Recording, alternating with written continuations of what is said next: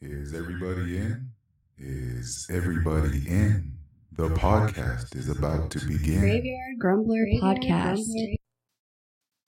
Hello, everybody, and welcome to episode 78 of the Graveyard Grumbler Podcast. I'm your host, Tino Romero Jr., a.k.a.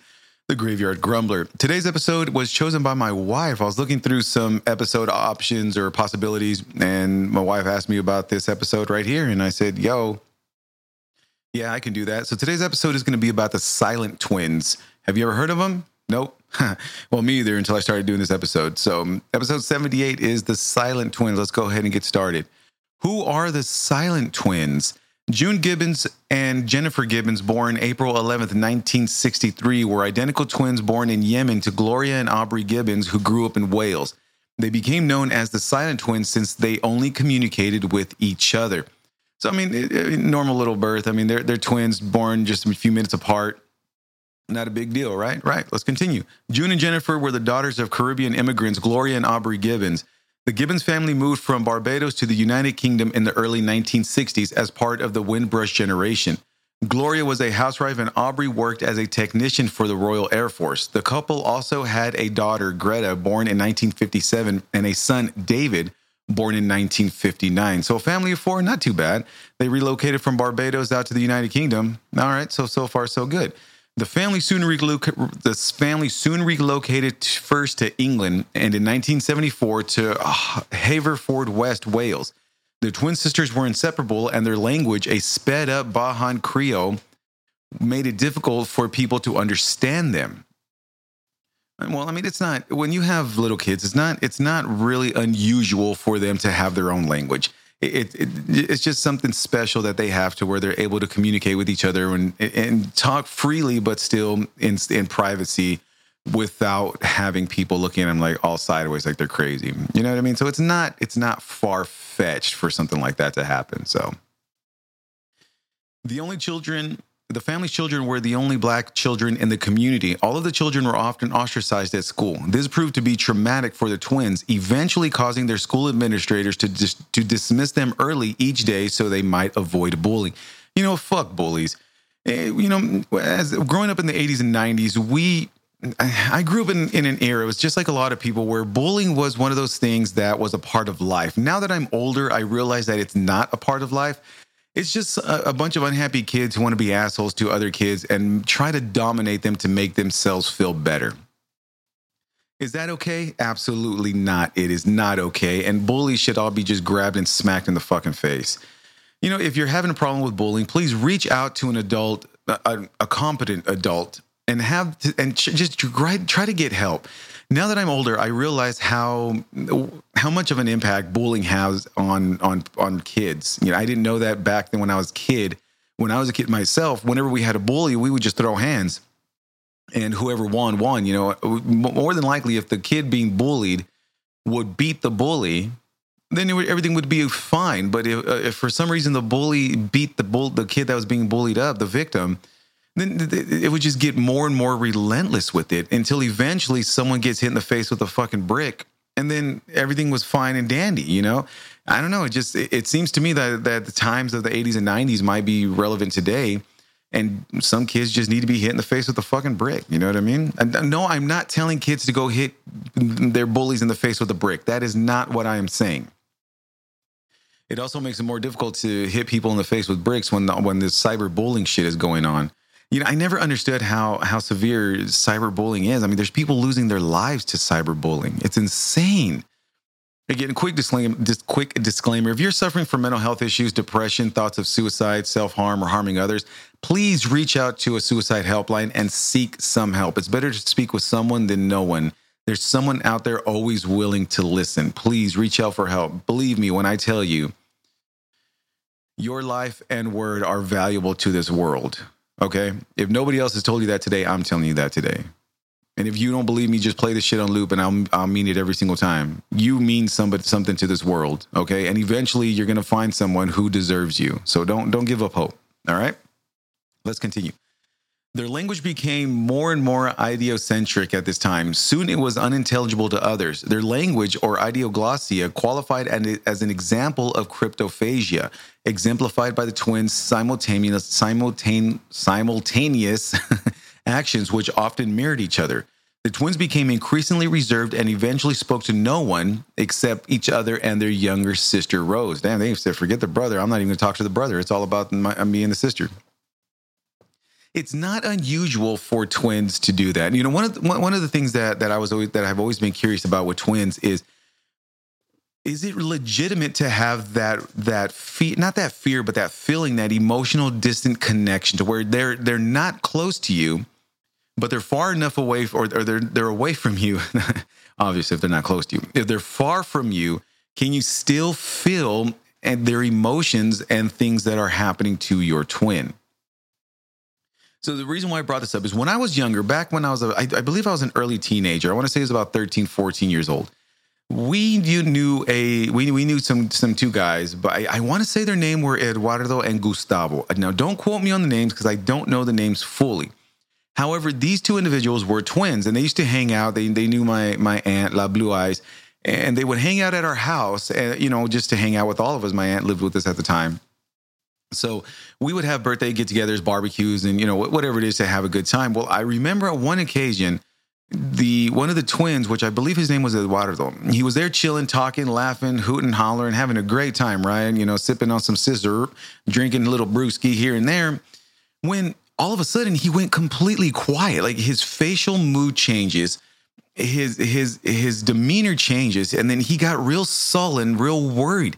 He looked like all of a sudden he was going through this crisis where nobody else was involved in it.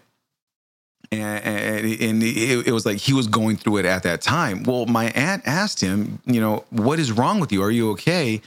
And this dude looked at all of us in the windows of our souls and said, I feel a disturbance in the force. No, I'm joking. I am joking. Don't believe me. I didn't really say that. So when my aunt asked him what is wrong, he looked at all of us and said, and I mean, I'm pretty verbatim on this. I'm not going to say quote me on this, but it's pretty goddamn close, where there's something wrong with my brother. He's either hurt, sick, or he is going through something that's making him really sad. I can feel how sad he is. He's going through something, and I need to go help him. So here's my theory. Again, I was a young kid. And so when he told us this, I looked, and in my head, in my own brain, I'm like, what the fuck is this dude talking about? But on the outside, I was thinking that this dude is completely nuts. There is something wrong with this guy, and he's weirding me out right now. And so with that, he put down his beer, walked away from us, and as he walked out the gate, he turned around and says, there's something really bad. I can feel it in my bones. I can feel it in my heart. He's going through something. I will let you know. And he left. Now, my question for any of you twins, if there's twins listening to my podcast, if send me an email letting me know if that is an actual true occurrence. graveyardgrumbler@mail.com, and just let me know if that's a real thing that happens between twins. I don't know. I'm on the outside looking in, so I can't really comment on if it's true or not. So I don't want to misquote or missay something and speak out the side of my neck like I usually do, when that might be a very real occurrence. So just let me know. Let's continue. The girls continued to attend school, although they refused to read or write. In 1974, a medic administering vaccinations at the school noted their impassive behavior and notified a child psychologist. The twins began seeing a succession of therapists who tried unsuccessfully to get them to communicate with others. They were sent to separate boarding schools in an attempt to break their isolation, but the pair became catatonic and entirely withdrawn when parted. So, number one, okay, I'm touching on a few of these topics, and then when I get done when it's time for the final wrap, I'm going to go back in and touch and kind of expand a little more on each certain topic. It took me 4 or 5 different websites to get the information that I wanted that's going to help better this episode. So once I get down and you say, yo, you repeated that. No, I know I repeated that, but I'm expanding it a little bit more. So, number one, why was the medic administering vaccinations and passive on the behavior? You know, there's a lot of times where kids are scared and just don't want to move. And so they with that victim behavior, they become impassive and don't want to show certain emotions. Is there something wrong with them? Absolutely not. But then when you start sending them to different psychologists and psychiatrists or whatever the case may be, they don't want to open up because, number one, they don't know you. And number two, they feel like, yo, they're just going to make me more of a victim, and I don't want that anymore. So let's send them to separate boarding schools at an early age. That way we completely fuck up their mental and destroy them as individuals instead of helping them. So it says right here that the pair became catatonic and entirely withdrawn. And with that catatonia, they were on hunger strikes. They would not eat at all, making it even worse for the mental health staff to try to get them to open up and come out of the shell and be, quote, you know, normal kids. What the fuck is a normal kid anyway? You know what I mean? Anyway, let's keep going. So what made them unique? What made them silent? We've already touched a little bit on it, on what is actually happening, on what prompted their silence. But why did they get the name the Silent Twins? That's what I want to know. That's what you want to know. That's what the world wants to know, except for all the world that's already listened to, who watched the documentary. At age 14, June and Jennifer's parents and teachers were concerned about the girls' development. They decided it'd be best to separate the twins to encourage socialization. However, this backfired dramatically as the twins became catatonic until they were reunited. After their reunion, the sisters returned to spending the bulk of their time alone together. Well, of course it backfired. You're going to take away two young children for 2 years from the age of 12 to 14 when all they had with each other, just crossed fingers, these two. You're going to take them away from their parents and you're going to try to make them to open up when there's, at that time, possibly nothing wrong with them.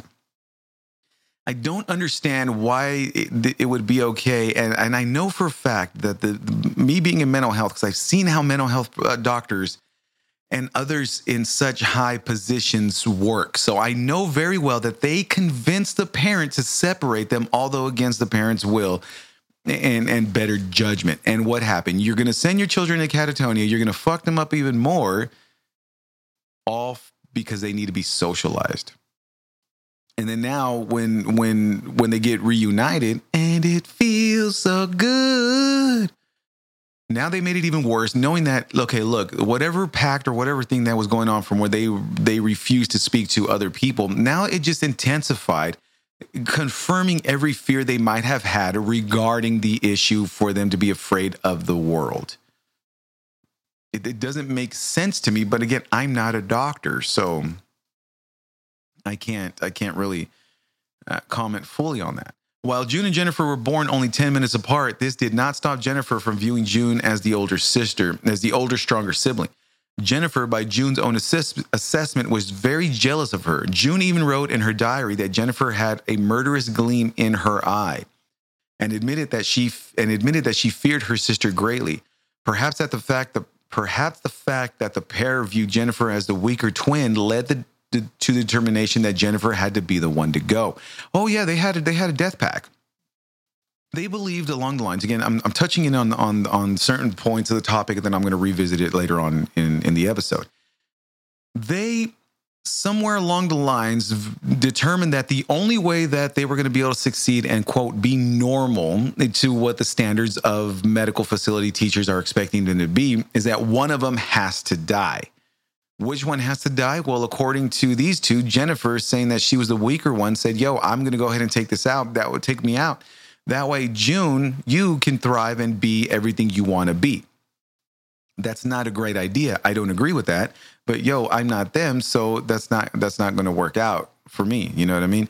It's insane that at such an early age, even at 16 years old, that in their mind, instead of being able to work through these issues together and thriving together, and still at the same time having an individualism or individuality, they decided that the best way, and I don't mean to laugh, I really don't. The best way to do this is that one of them has to go in order for the other one to succeed. Now, my question is there like some sort of supernatural power or issue or belief that's going on with them, saying that if one dies, then the other one is going to inherit or absorb the energy from the twin that is passed? Is that an actual thing, or am I reaching here? Let me know. graveyardgrumbler@mail.com, Graveyard Grumbler Podcast on Instagram, Podbean, and Podchaser, and Good Pods. Just leave me a note. Let me know if I'm way out left field or if I just lost my mind. The intense bond between June and Jennifer was not always a good one. In fact, the girls seemingly held a lot of disdain for one another and often wrote disturbing diary entries about the relationship. June once wrote that her sister was driving her insane and that she feared her greatly. Jennifer, on the other hand, expressed her own sentiments that seemed to have foreshadowed her untimely demise. Jennifer claimed they had become, quote, become fatal enemies in each other's eyes, end quote. She described June as her shadow, writing, "Without my shadow would I die. Without my shadow would I gain life. Be free or left to die." Jesus Christ. So Jennifer, who has volunteered herself as tribune, who is going to go into the Hunger Games, has written in her diary. Let's read this again, because that was actually pretty fucking creepy. So Jennifer wrote in her diary, let's read this again. "Without my shadow would I die. Without my shadow would I gain life. Be free or left to die." This is coming from a 15, 16, 17-year-old kid who's already trying to figure out, what is the best way I can break out and become an individual? There's no way if you are with that kind of, with being afraid of each other. Jennifer also writes that they have become fatal enemies in each other's eyes. Now, these two were supposed to be crossed fingers. What happened? Boy, I tell you. But that's a creepy little diary entry, though. Would I gain life, be free, or left to die? Yeah. Come on now, you guys. After leaving school, the girls became increasingly violent and unpredictable. They began drinking heavily, using marijuana, and often lashed out at each other physically. The twins even attempted to kill one another. June once tried to drown Jennifer in a local river, and Jennifer tried to strangle June with a radio cord. Yeah, sibling rivalry at its finest. I mean, don't try to kill each other. But then when you grow and you have such a disdain for each other and you start blaming things that are happening on each other, what's the next step? The next step, obviously, I mean, I don't want to say it, but goddamn, do they really believe that killing each other is actually going to help each other out? Maybe it's just an angry outburst since they didn't have a positive outlet to let out their true emotional feelings. Maybe we'll go with that. This type of behavior is ultimately what led to the pair being institutionalized. In October of 1981, June and Jennifer burned down a tractor store together and caused $200,000 worth of damage. They then vandalized and attempted to burn down a local technical college. Just anarchy, huh? Anarchy and rage. Let's get out of here. But that's not unusual when you have troubled teens being forced into a system that they probably didn't have to be in the first place. You know what I mean? I just don't understand why you would force teens into or kids into such a system when they probably didn't need it. They just needed to be worked out and given time. That brings an interesting story. Back when I was younger, even when I was younger, I never knew the emotional burden you can lay on your kids without being emotional, available, or open. I never knew that was a thing until just recently. And unfortunately, I'm playing catch up and try to repair bridges that I possibly might have burned because of my ignorance and lack of education regarding emotions. It's shitty, but damn, I'm trying. The girls were budding writers, but the topics they addressed in their novels were later considered unsettling. June drafted The Pepsi Cola Addict, a novel about a boy who was sent to reform school after having an affair with a teacher. At his new school, he is subjected to unwanted sexual advances from a male guard. Jennifer wrote a novel titled Discomania that described the excess violence that took place at a disco bar. I don't know if I would say unsettling. When you have such a realistic topic like a child being sent to boarding school for having an affair with his teacher, and then later being subjected to violence from one of the staff members at this school. Let's look at reality. How many teachers now have been accused of sexual assault and raping their child and sleeping with their students? the count, the number is ridiculous on how many. It's not even men. Men are in there too, but it's mostly women. Women are the ones who are being are just getting popped left and right for having sex with teenage boys. Yes, they are still predators. It doesn't make a difference, male or female. They are still predators. So unsettling when you write about the truth. I'd have to disagree with that. I mean, check out the books. The books are actually pretty cool. I read a few excerpts from it. I don't know how to find the entire book, but I actually found a few excerpts, and it's actually a pretty cool book. You know, I mean, I wouldn't say that it's unsettling when it's actually pretty true. I mean, the scenario is actually pretty true in now times, and we all know. Well, let me rephrase this, or let me change what I'm going to say.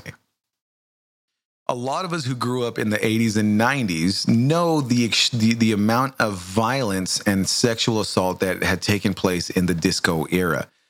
In the 70s, there were so many overdoses, there were so many rapes. It was ridiculous, and they just happened to have going to the disco. It's not a secret, so why write it unsettling when they have a vivid imagination and wrote about things that aren't far-fetched? You know what I mean?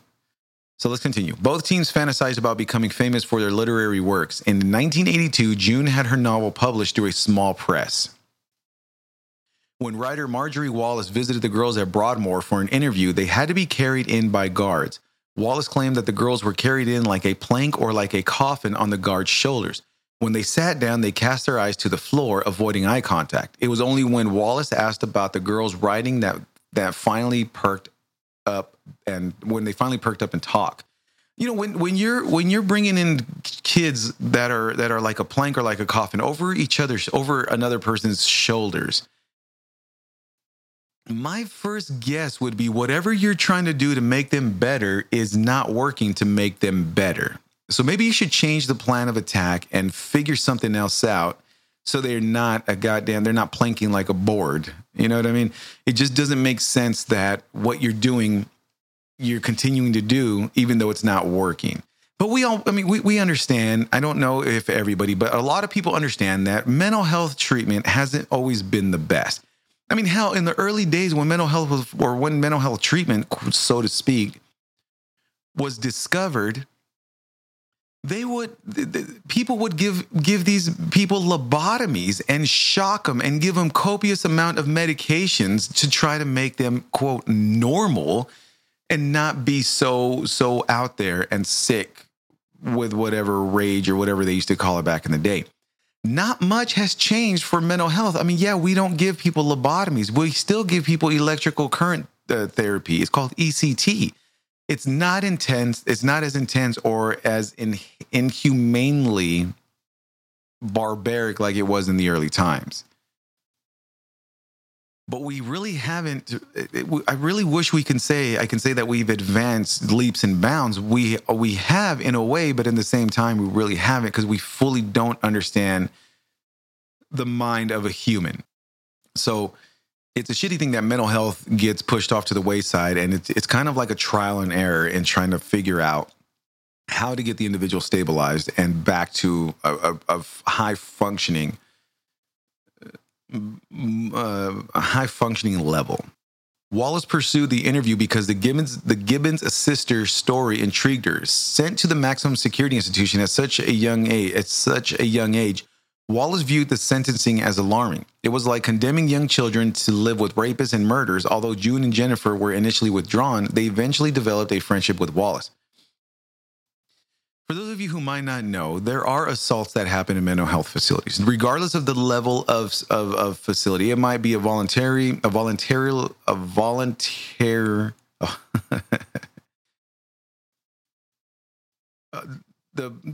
When you have a facility where people go in to stay, either voluntarily or against their will, there are assaults that occur. It happens against staff. It happens to patient.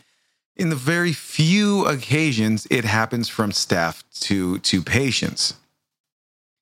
It is not uncommon for patients to be assaulted. I say we because I worked in a mental health facility for a lot of years, and I absolutely loved working in mental health. It was one of my most favorite jobs I've ever done in my entire life. However, we've tried to limit the assaults to zero. I mean, it's very difficult since they are sharing common areas. Patients are sharing common areas. Patients are intermingling with one another. So it is difficult, but it is actually quite common for the assaults. So when you put two individuals, two young children in there, in something where they are prey in a predator's world, you're setting them up for failure, and you're setting them up to cause them even more damage than what they've already done, or that they've already endured during their life in school. You know what I mean? Boy, I tell you. In March of 1993, journalist Marjorie Wallace visited Broadmoor Hospital to interview the sisters who were about to be transferred to the Caswell Clinic, a lower security institution in Wales. While drinking tea, Jennifer calmly stated that she had decided to die so that June could live a normal life. So Jennifer has already decided that she is going to be the one for her life to end in order for her sister to thrive and become, quote, normal, as everybody wants them to be. I'm not sure exactly how that determination came into fruition. It doesn't really state on why she decided that. My suspicion is that since she saw herself or viewed herself as the weaker, more docile twin, that it was better if she would end her life and let the stronger, more outgoing one out of the two thrive and succeed. I don't know how accurate that is. That's just my suspicion and my hunch. On the way to the new institution, Jennifer slept throughout the trip with her eyes open, and by the time they reached the new clinic, she was unresponsive and later pronounced dead. She passed from inflammation of her heart, but no clear cause of the inflammation was found. Jennifer was otherwise in good health and had no drugs or alcohol in her system. See, that right there is a fuck up with the staff. The staff did not do their routine checkups like they're supposed to. And furthermore, to say more on that statement, mental health facilities, because of the medications that are given, they are frequently ordered EKGs to monitor the heart. There is also checkups that the doctor gives, that the psychiatrist goes in and does on the patients to make sure that there's no severe side effects given that are being. The medications aren't having severe. The patient isn't suffering from severe side effects from the medications that they are given. So routine medical checkups are common on a mental health facility. So in order for an entire medical staff and an entire medical facility, especially the psychiatrists and nurses who are treating, to overlook and miss that there was an inflamed heart that later caused someone to pass is really difficult to understand how that slipped by. And when you have someone who's quote, sleeping with their eyes open, you should go back there and check to see if she's okay. Chances are she's not sleeping. I mean, she's sleeping, but she's sleeping forever. In my opinion, again, this is just my opinion, that all this was just a failure to do their job. They neglected the patient and the patient's safety. I in my opinion, I believe that Jennifer's death could have been prevented.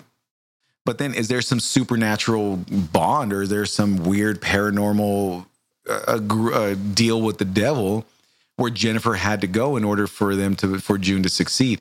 Now, with her death, does June absorb the energy of Jennifer, giving her more energy and power? I don't know. That just sounds kind of bizarre, but let me know. graveyardgrumbler@mail.com, Graveyard Grumbler Podcast on Instagram. Just let me know.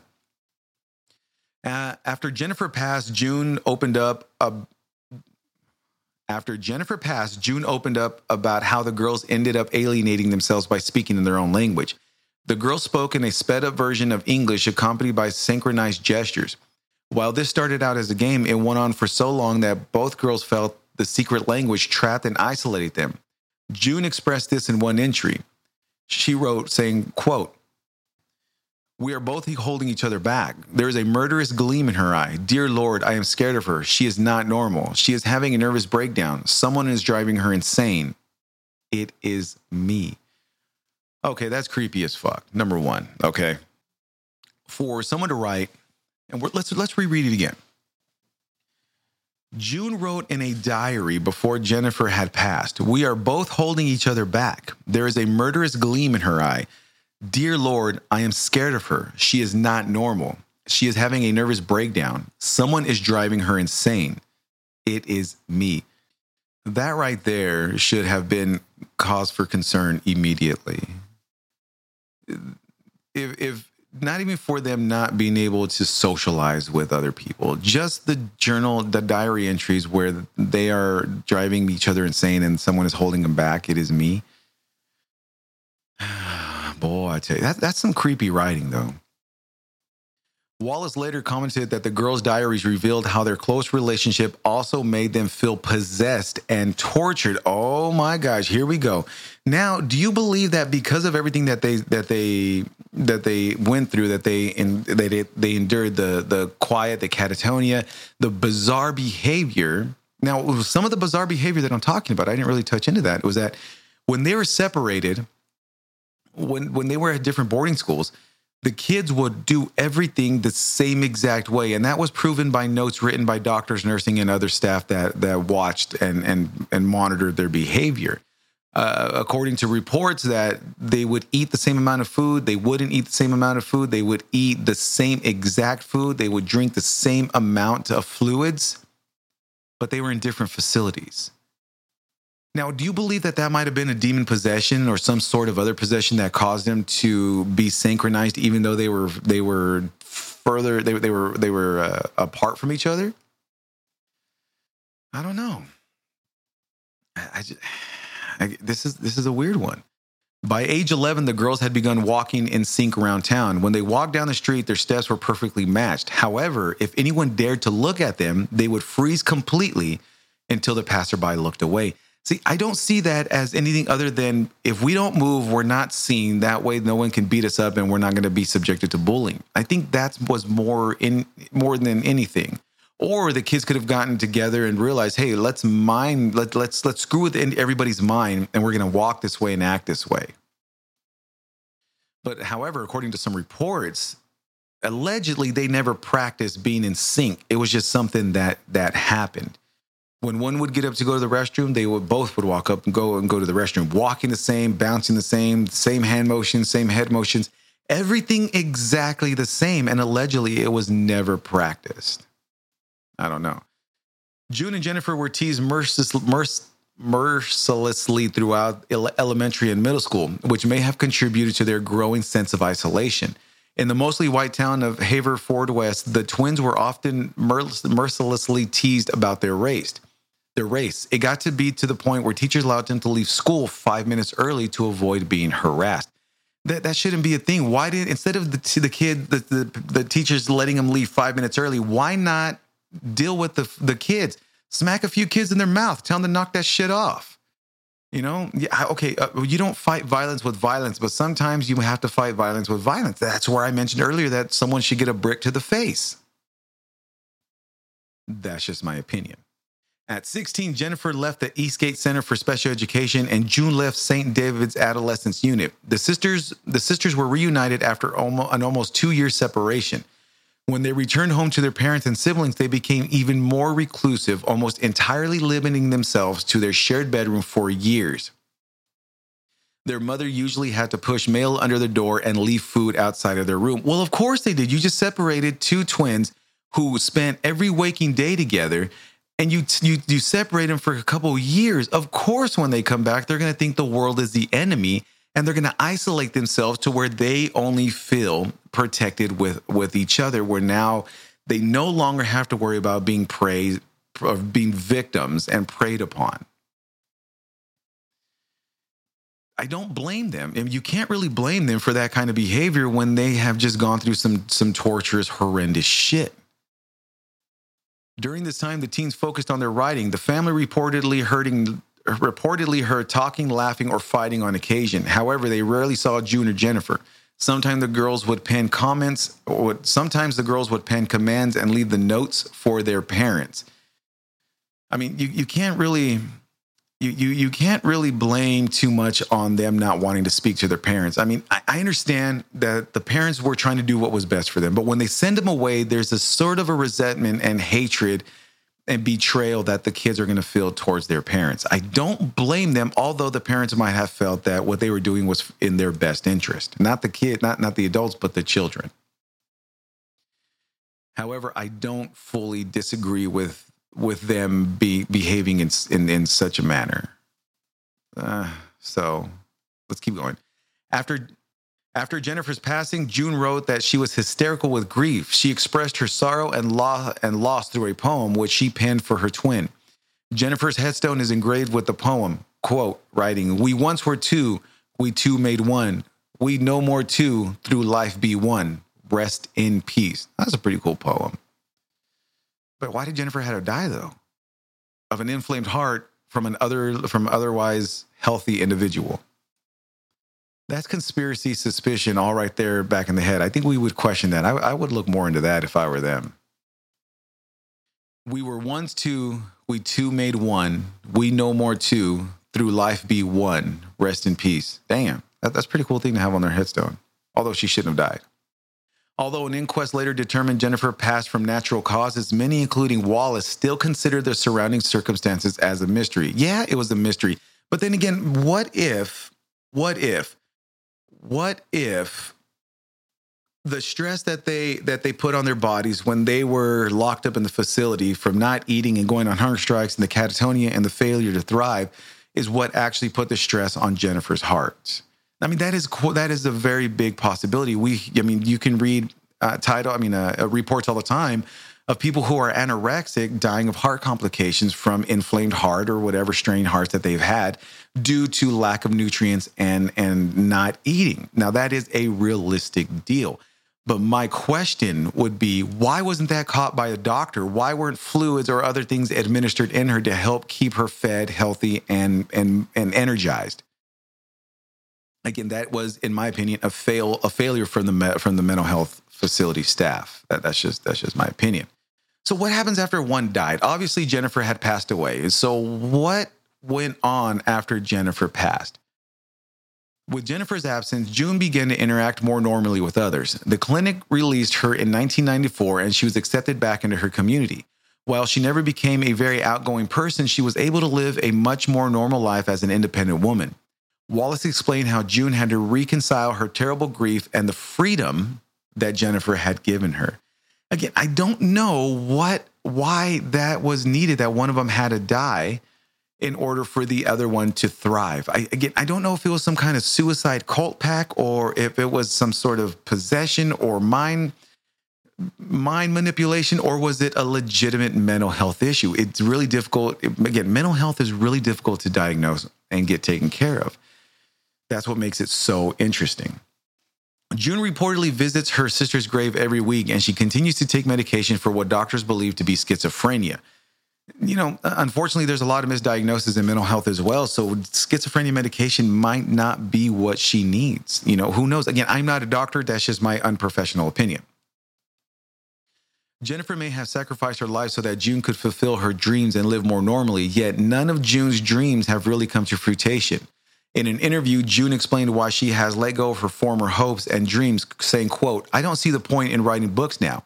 I can communicate by talking now, can't I?" End quote. I mean, that makes sense. When your only introduction and your only involvement in the world was through writing, because you have whatever fear, pact, promise, or whatever issue you had from not communicating with anyone else.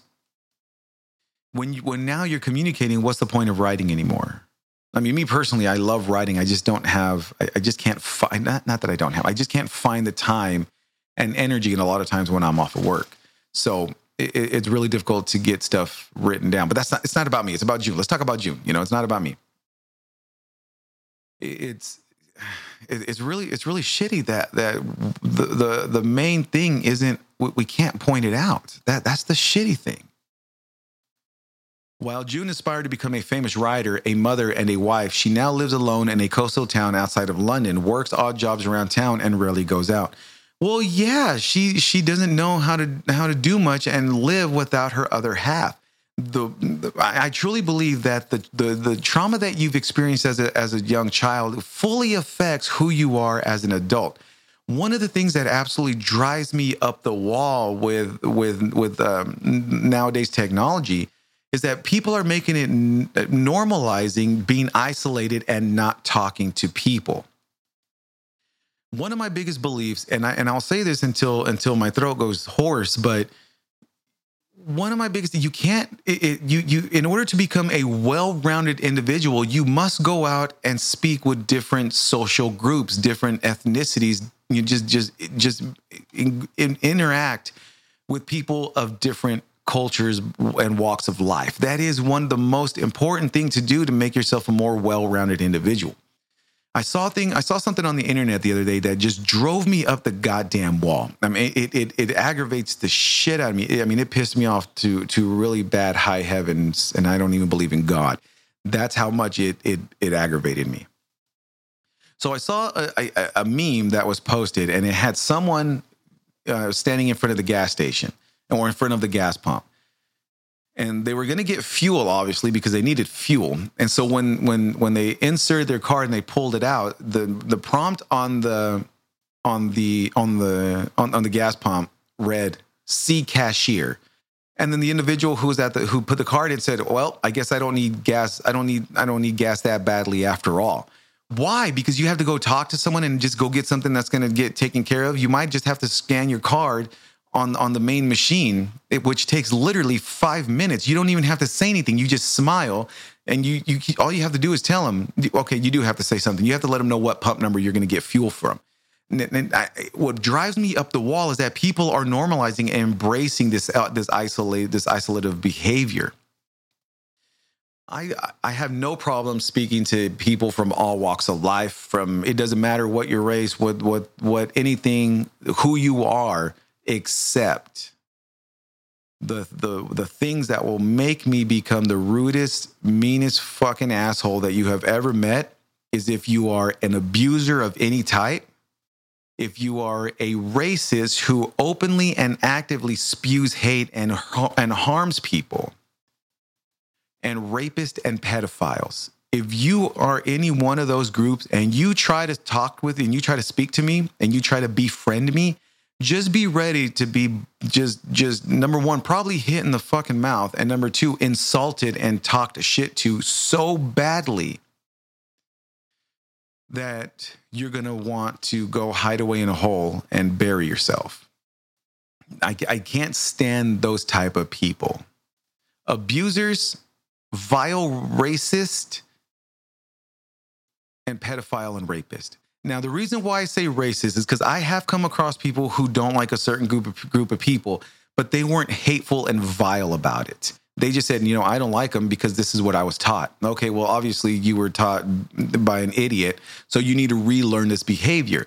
See, people who still are open and acknowledge that this is how I was raised are open to the possibility of being reprogrammed and directed to believing, don't base your judgment off of the skin color or the culture. Base your judgment on who they are as a person. In my opinion, the more people that you go interact with, if you can accept people literally for who the fuck they are, you know how peaceful this world would be? But no, you have idiots who America and I hate you because you're American and I hate you because of this. Man, shut the fuck up. Shut up. It's ridiculous. It's the dumbest thing I have ever come to know about in my entire life. But I guess that's what makes us such a ridiculous species, right? Right. So Graveyard Grumbler's final wrap, but this is kind of a final wrap, but not really the final wrap. Again, I went over some more information as I was finishing up this episode in order to bring this episode to fruition. So in 1974, a medic named John Reese noticed the girl's strange behavior while administering a yearly school-sanctioned health check. According to Reese, the twins were unusually non-reactive to being vaccinated. He described their behavior as doll-like and quickly alerted the school's headmaster. So number one, John Reese is a fucking dick. Number one, the reason why I say that is because my middle child doesn't really react to getting injections. Okay, We have taken them to several doctor's appointments where they've needed boosters, they needed vaccines, they needed whatever they needed. And usually, majority of the time, they just sit there and wait for the injection to be over. There's no crying, there's no kicking, there's no facial expression, there's nothing. They just sit there until the injection has been completed. Is that a cause that there's something wrong with my child? No, my child just like, yo, the less I move, the quicker this is done. Let's get it over with. Why wasn't that the same assumption when it came to the twins? No, John Reese had to go stick his nose in someone else's behavior, in someone else's business, and probably screw these kids up worse than what they initially were. When the headmaster brushed him off, noting that the girls were not especially troubled, Reese notified a child psychologist who immediately insisted that the girls be enrolled in therapy. However, despite seeing several psychotherapists, psychiatrists, and psychologists, the girls remained a mystery and continued to refuse to speak to anyone. Well, of course, their entire world was completely messed up, and they were talking to all these big, scary people about shit that is nobody else's business.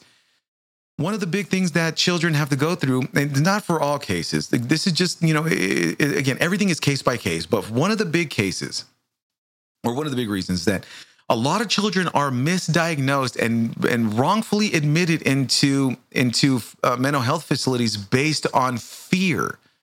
They're afraid to say anything and usually say what the doctors think that they want to hear, and then they get wrongfully diagnosed and treated for something that they might not be suffering from. Yes, that is a real possibility that their kids might just be scared of speaking to a bunch of random ass adults in a medical setting. It's terrifying for kids to have to go to speak to someone about personal issues in an area that's not familiar to them. So in my opinion, that was the beginning of a complete screw up from everybody that was involved in these two twins. But that's just my opinion. Unprofessional, of course. In February of 1977, a speech therapist, Anne Treharn, met with the two girls. While refusing to speak in Treharn's presence, the two consented to having their dialogues recorded if left alone. Again, I don't see anything bad. It's just they were timid and fearful and had a victim mentality to themselves. Treharn had the sense that June wished to speak to her, but was being compelled not to do so by Jennifer.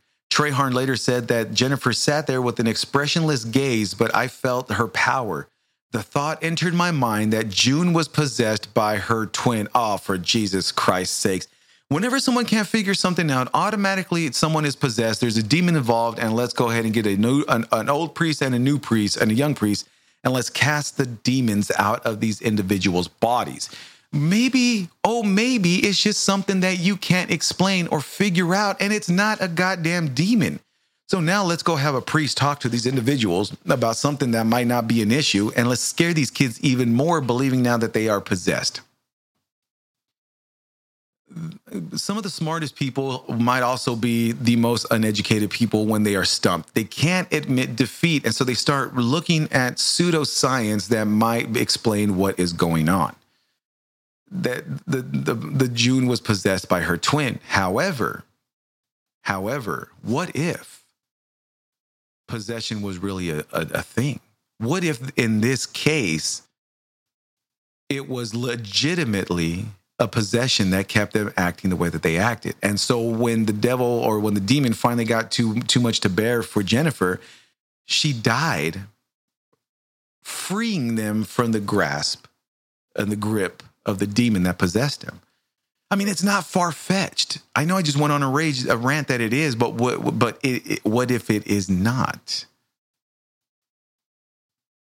That's what makes this topic so interesting. That's what makes the paranormal and everything so interesting, is that no one knows for sure. But what if it was that there was a possession that kept him from thriving and becoming? Think about it. They had all the signs. They had catatonia. They had refusal to eat. They were tired and exhausted from being separated, meaning that the power grew weaker. But when they were together, the power might have been stronger, forcing them to isolate and not talk to anybody, giving up any indication that they are possessed, meaning that the demon was able to feed off of them even more. Ooh. Ultimately, the decision was made to separate the silent twins and send the girls to two different boarding schools. The hope was that once they were on their own and able to develop a sense of self, the girls would break out of their shells and begin to communicate with the wider world. It's not a determination of the outside world to determine if that is the best outlook for the kids. In my opinion, I mean, I would have let nature take its course. As long as that they're eating, they're thriving, and they're doing fairly decent in school. Maybe this behavior could have been outgrown and kind of redirected as they got older. But no, instead, you're going to shove all the shit in their head and body, making them worse than what they initially were, all because you had the best interest of making them, quote, normal kids. It was immediately clear that the experiment was a failure. Rather than branch out, June and Jennifer Gibbons withdrew entirely into themselves and became almost catatonic. At one point during the separation, it took two people to get June out of bed, after which she was simply propped against a wall, her body stiff and heavy as a corpse. So according to reports, when they were separated, they both were severely catatonic. Again, refused to eat, refused to do anything. I mean, according to reports, they barely even went to the restroom. Again, I mentioned it earlier, and I think I did. In my head, I did.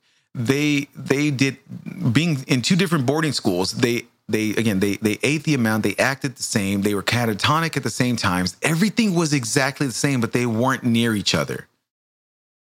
When they were brought in together, everything went away, and they began to be normal, non-catatonic individuals.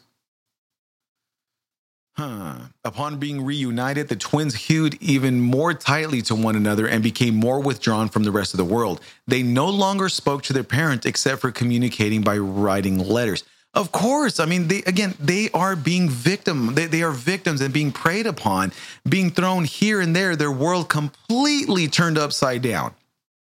And over the years, the parents who, again, felt that they had their best interest at heart might have done more damage to them than what the initial damage might have been. So now these two kids are resentful and hateful and weary of against the very people that are supposed to show them peace, protection, and love. The parents failed to protect them, keeping them away from the predators that from different facilities. You know what I mean? So instead of the parents saying, no, how about you do everything from home? They gave their kids up for several years in this mental health facility. Completely wrong, completely against everything. And because of that, the kids ended up having resentment towards their parents. Graveyard Grumbler's final wrap. Let's wrap this episode up. For me, I believe it was all a misunderstanding. I mean, in my opinion, I believe that these two twins could have succeeded and been great members, great intelligent young kids, had they been worked with in their own home and trying to figure out the deep root instead of separating them and adding more trauma to an already traumatic childhood. And remember, these two kids were beaten and bullied by their peers while at school, and I'm sure they endured and suffered racial discrimination and being bullied from adults as well, from them being the only Black family in that area. Again, racism is the most dumbest fucking thing that could ever exist. I don't think that they should have gone to all these different facilities. Not at all. Not one bit, not a little bit, not even kind of a bit. Nothing should have been sent out to these kids. Everything should have been worked at home. I mean, they ended up screwing these kids up 10 times worse than they already were. And then one of them died because of neglect and failure to be properly medically examined. Boy, I tell you, this case was kind of weird. I mean, I didn't know what to think of this case. So when I started reading it, my mind was like, oh shit, this is kind of jacked up. But the weird thing that blows my mind was that June started acting completely normal after well, not completely normal, but she was thriving and communicating and being more of an individual and a regular member of society once her twin Jennifer passed away. Again, the death surrounding Jennifer is already questionable enough.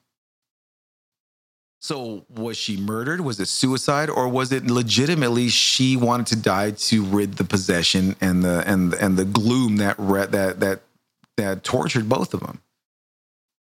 No one knows. No one knows. Well, let's wrap this episode up. There's not much more that I can beat out of this episode. So let's go ahead and do our announcements. So announcements, Patreon is still up. Patreon is going to be in the show notes. If you're interested, $5 a month, one tier only. Price won't go up. Price won't go down.